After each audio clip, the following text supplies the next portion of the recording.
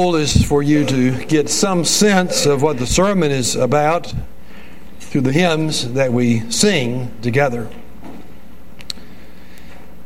So our songs lead us to Psalm 27 this morning as we continue our study in portions of the book of Psalms. Last Lord's Day we were in Psalm 24.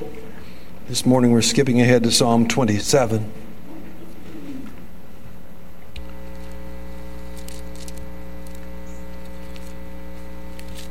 Let us give careful hearing to the reading of God's Word. The Lord is my light and my salvation. Whom shall I fear? The Lord is the defense of my life. Whom shall I dread? When evildoers came upon me to devour my flesh, my adversaries, my enemies, they stumbled and fell. Though a host encamp against me, my heart will not fear. Though war arise against me, in spite of this, I shall be confident. One thing I have asked from the Lord, that I shall seek, that I may dwell in the house of the Lord all the days of my life, to behold the beauty of the Lord, and to meditate in his temple. For in the day of trouble he will conceal me in his tabernacle. In the secret place of his tent he will hide me. He will lift me up on a rock. And now my head will be lifted up above my enemies around me, and I will offer in his tent sacrifices with shouts of joy. I will sing, yes, I will sing praises to the Lord. Hear, O Lord, when I cry with my voice, and be gracious to me and answer me. When you said, seek my face, my heart said to you, your face, O Lord, I shall seek. Do not hide your face from me. Do not turn your servant away in anger, for you've been my help. Do not abandon me or forsake me, O God of my salvation. For my father and my mother have forsaken me, but the Lord will take me up. Teach me your way, O Lord. Lead me in a level path because of my foes. Do not deliver me over to the desire of my adversaries. For false witnesses have risen against me, and such as breathe out violence. I would have despaired unless I had believed that I would see the goodness of the Lord in the land of the living. Wait for the Lord. Be strong, and let your heart take courage. Yes, wait for the Lord. That is the Word of God. Let's pray. Lord, thank you so much for the beauty of your Word. It shows us your beauty. And I pray this morning we would behold it. We would delight ourselves in it. We would glean from it what you have for us. Father, we want to be taught today, and we know that no man can be our teacher, that you're the one who must teach us. You must open our eyes to see, our ears to hear, and our hearts to receive what your truth tells us today. So I pray for that. Father, accomplish that goal in us today as we spend this time in this part of your word, and we ask it in Jesus' name. Amen. Well, I think we all would agree that one of the most paralyzing emotions that we feel and experience is fear. You know, sometimes fear can completely immobilize you, can't it? Keeps you from doing what your normal activities require, keeps you from doing what you are supposed to do. You know, when you're really afraid, fear kind of controls your mind, and you can think of little else. The reality is there are lots of things, aren't there, that cause us to be afraid. Many of us suffer from phobias of one kind or another. I've always been afraid of heights. Just thinking about looking down from a high place makes my knees get weak. Driving over a bridge sometimes almost leads me into a panic. It's not all. I'm afraid of needles. I hate to get a shot or have my blood drawn. And I go in and I'm looking over this way, hiding my face, and I'm just honest with the nurse or the tech, and I say, look, I'm a big chicken. And you're probably getting the same idea. But you may have other phobias, things that cause you to be afraid. Maybe it's the fear of doing this, the fear of speaking in public. I had that fear once, but God somehow got me over it, partly. Sometimes we're afraid of insects or snakes. There's the fear of flying, fear of dogs, fear of many other things. We all have things that instill fear within us. But as believers, we have the ultimate solution to fear. And that's what Psalm 27 is about. It's about how we alleviate the fears that we confront every day.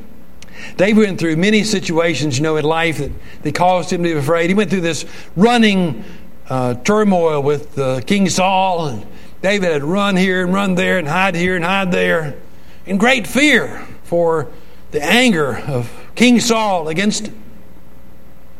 Then later, David's own son, Absalom, instigated a rebellion against him. David had to flee the throne out of fear of his son and those he had gathered with him. And we assume that David is reflecting on some of those fearful experiences in his life as he wrote this psalm. For David gives us here, I believe, a godly way to deal with our fear. I'm going to try to draw 4 things from this psalm that we can do to help us when we are afraid. And the first is, when you're afraid, you must have a proper view of God.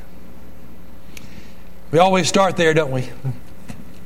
How many times do we see that your view of God determines so much about your life and how you live your life as a Christian? It's all about having a clear understanding of who God is that you can live above fear. I've given my sermon this morning the title, Faith Overcomes Fear, but it's not just faith.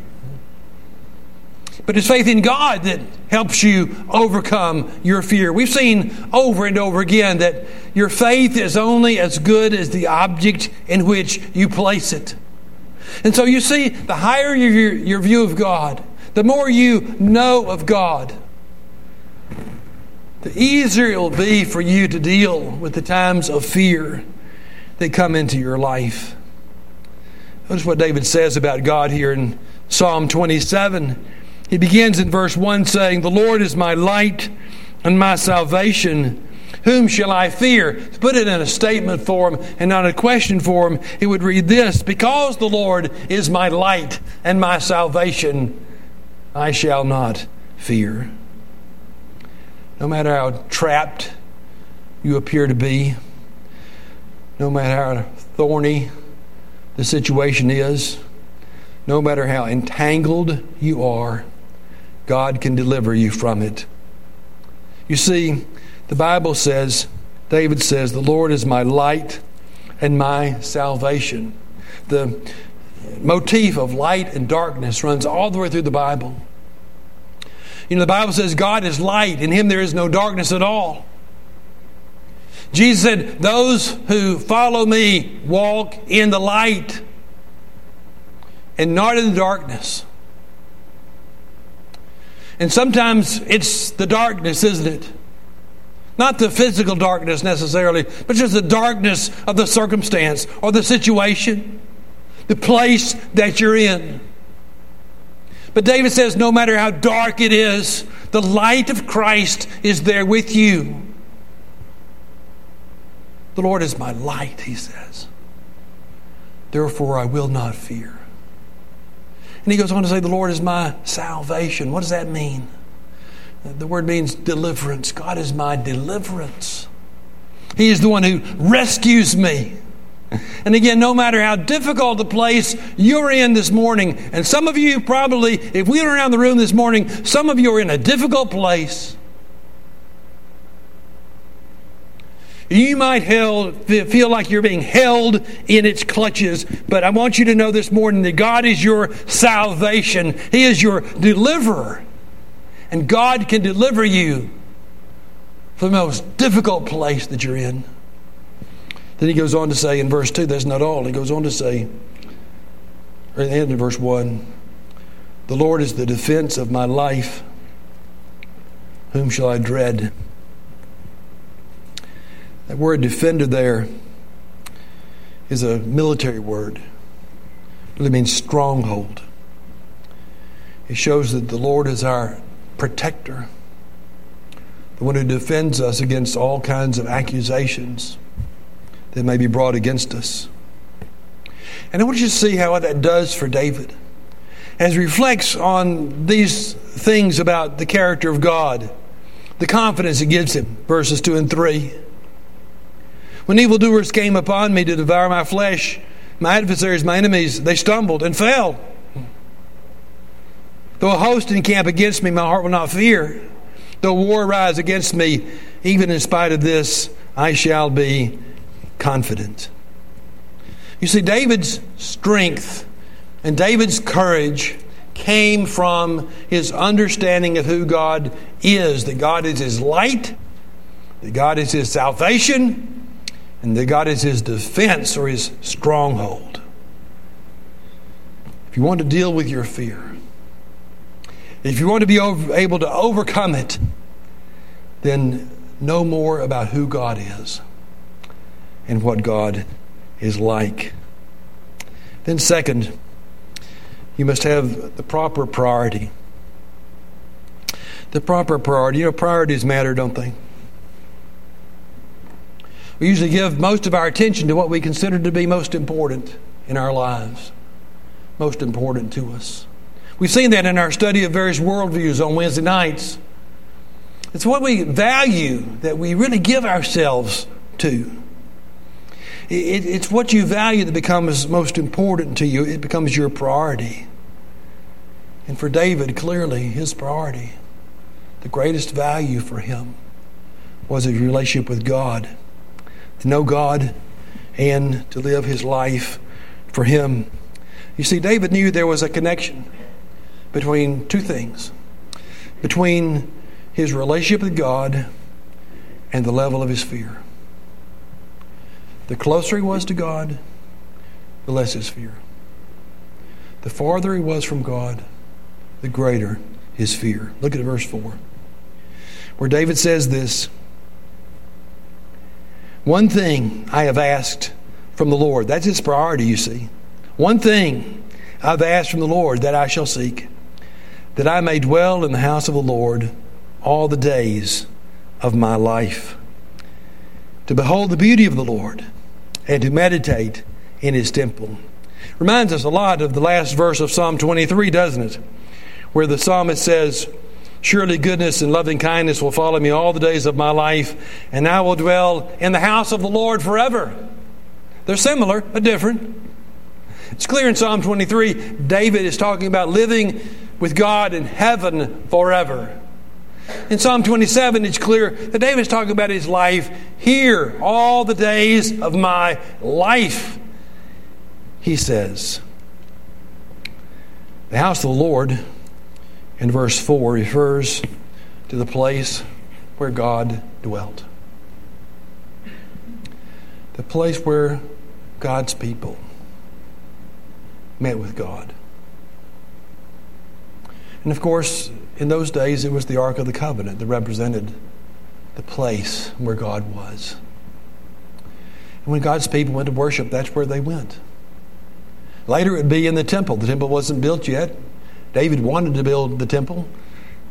That wasn't God's plan. It was his plan for Solomon to build it, oversee that project. The Ark of the Covenant at this point dwelt in a tent that David had constructed for it. But notice David's deep longing to be in the presence of God, to be where God was. That was his priority. That was the one thing, he says, I've asked from the Lord. That is the one thing that I shall seek. that I may dwell, he says, in the house of the Lord all the days of my life. But not just to be there. But notice his desire was to enjoy being there, to behold the beauty of the Lord, and to meditate on the things of God while he was there. You see, David knew there was a connection between his worship of God and the level of his fear. The greater his worship, the more confidence he had in the face of danger. To put that in the context of this song, the more regularly he was engaged in worship, the less fear he would have. Look at verses 5 and 6. For in the day of trouble, he will conceal me in his tabernacle. In the secret place of his tent, he will hide me. He will lift me up on a rock, and now my head will be lifted up above my enemies around me. I will offer in his tent sacrifices with shouts of joy. I will sing, yes, I will sing praises to the Lord. I want you to notice a couple of things there before we move on. One is this sense of confidence that worship gave to David. He talks again of God concealing him in verse 5 in his tabernacle, that he would hide him in the secret place of his tent. He would lift his head upon a rock and lift his head upon his enemies. A symbol of victory. And all that is in the context of worship, of David longing to dwell where God is all the days of his life, to be in worship of God. Now let me just give you a little preacher talk this morning. Your attendance at worship is an important part of your spiritual life. You need to be here or somewhere in worship because it is a part of your spiritual protection. The more you are in worship, folks, the more secure and confident you will be in your walk with God. You know, sometimes we preachers get it wrong.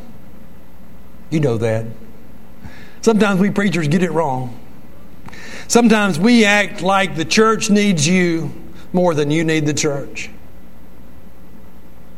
That's backwards. Oh, the church needs you.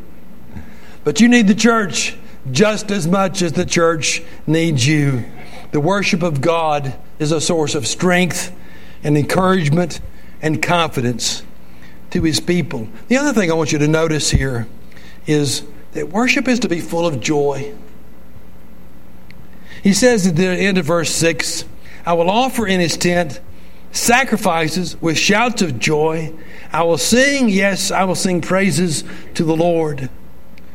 You see, our joy and our worship is found in God's promise that wherein we gather for worship, he is here in a special way. Now we believe God is omnipresent. He's always present everywhere. But God promises to meet with his people in a special way when his people gather together for worship. Where 2 or 3 or 100 are gathered, there I am in the midst of them. That's our joy in worship. Then when we come to worship, we're not just coming to be with each other.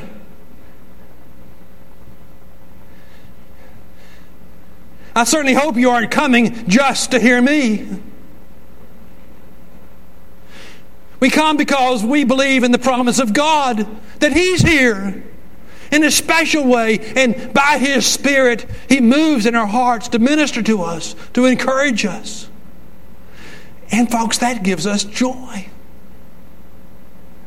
One of the things I love about Sunday mornings is standing at that door and watching some of the children run into this building. They can't wait to get in here. I know why they're running to get here. But we all ought to have that in our hearts, shouldn't we? There ought to be a sense we just can't wait. We want to get there. We want to be there because God is there.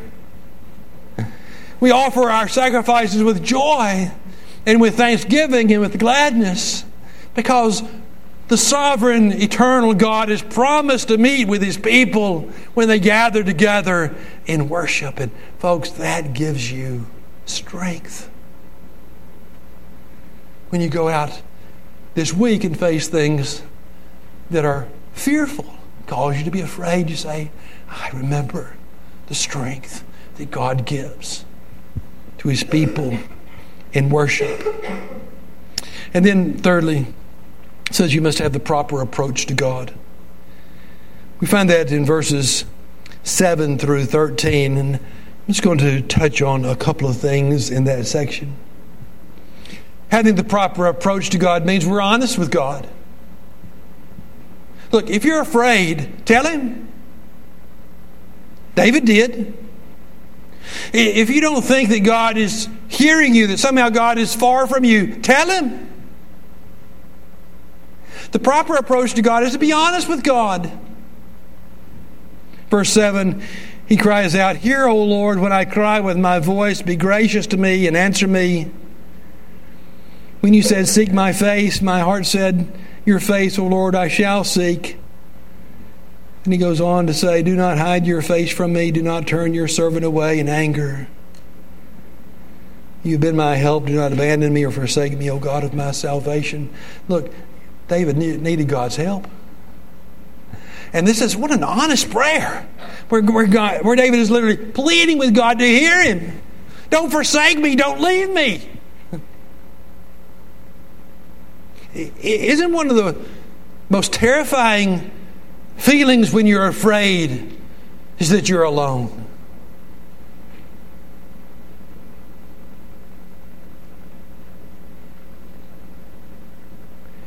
And David is pleading with God, Don't leave me alone. Hear my prayer. Heed my cry. You said, Seek my face, and my heart said, I will seek you, so don't turn from me. Come to me and hear my prayer. He's literally begging God. He makes reference to his father and mother having forsaken him. I'm not sure that's a literal statement, but he's putting the worst possible scenario on it. Wouldn't that be one of the worst things in life? To have your parents forsake you? Like, it didn't matter how old I was or how old my mother was. It gave me a lot of comfort to know she was there. And if there's one person in the world who wasn't going to forsake me besides my wife, it was my mother. You know, it just gives you comfort, doesn't it?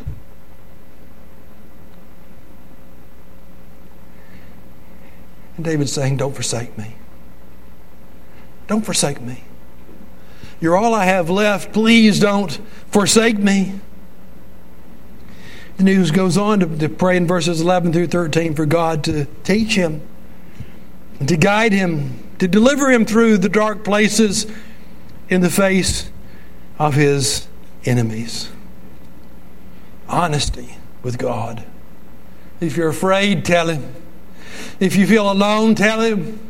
If you feel like you're not close to him, tell him. And then fourth, you have to have a sense of dependence on God. Verse 14, I think, is kind of a summary of the whole psalm. It contains a warning of sorts. You know, the kinds of things for which David is praying, seeking, yearning for in this psalm don't come automatically. Sometimes they take time. And therefore, the admonition is given here to wait. Wait. We're not very good at that, are we? Our patience kind of runs thin. We live in such an instant society, don't we? We push a button and we get it. And sometimes we think God ought to operate that way too. But the Bible says God's timing is not always ours. God's ways are not always ours. So the admonition comes in verse 14 twice, actually. Wait for the Lord. Yes, he says, Wait for the Lord. But it also requires that we trust Him. Right in the middle of verse 14. Be strong and let your heart take courage. Yes. Wait for the Lord. Be strong and let your heart take courage. As we've seen, both our strength and our courage come from the Lord and our relationship to Him. If you're going to alleviate your fear, you must depend upon Him. Fear comes to all of us. I've been afraid the last few months. I've been afraid. Some of this morning may be afraid. You might be afraid of Tuesday. Should have been here for Sunday school. Might be afraid of Tuesday. The election. What's going to happen?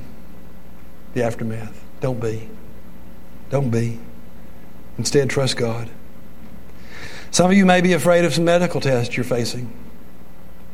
I've been down that road recently. You're afraid of the test. You're afraid of hearing the results. Don't be. Trust God. He's in control of that too.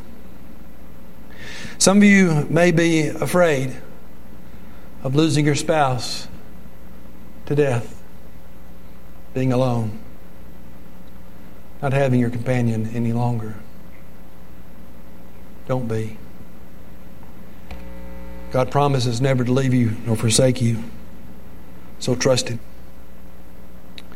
Some of you may be afraid of losing your job. Your company's cutting back. Some of you may be afraid of not being able to pay your bills. Your debts are mounting. Don't be. God promises to supply all of our needs.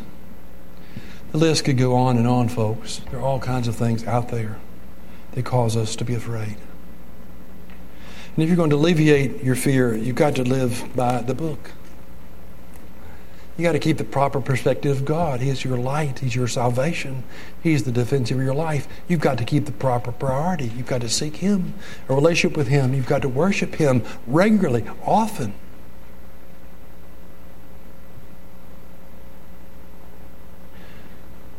You've got to be honest with Him. Tell Him about your fear. What's causing your fear? Ask Him, plead with Him to alleviate that fear. And you've got to have confidence. You've got to depend upon Him. You've got to wait on Him. Wait for the Lord.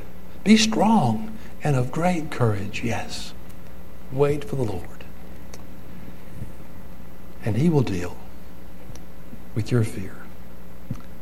Let's pray. Lord God, thank You so much for Your word and the comfort it gives us. And thank You for these people who've come to experience Your presence in worship. And I pray that as we go from this place, we will go encouraged and strengthened, less afraid of whatever it is in our lives that is causing us fear. For Your glory, we ask it in Jesus' name. Amen.